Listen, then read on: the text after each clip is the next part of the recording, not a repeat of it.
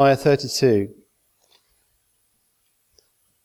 It starts at verse 40, if you want to hear the whole bit, which is, I will make an everlasting covenant with them. I will never stop doing good to them, and I will inspire them to fear me, so that they will never turn away from me. I will rejoice in doing them good, and will assuredly plant them in this land with all my heart and soul. So the 7 words that keep buzzing around in my mind are, I will rejoice in doing them good.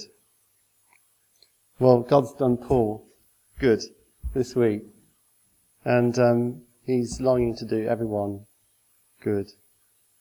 And he not just likes doing people good, he rejoices in doing them good.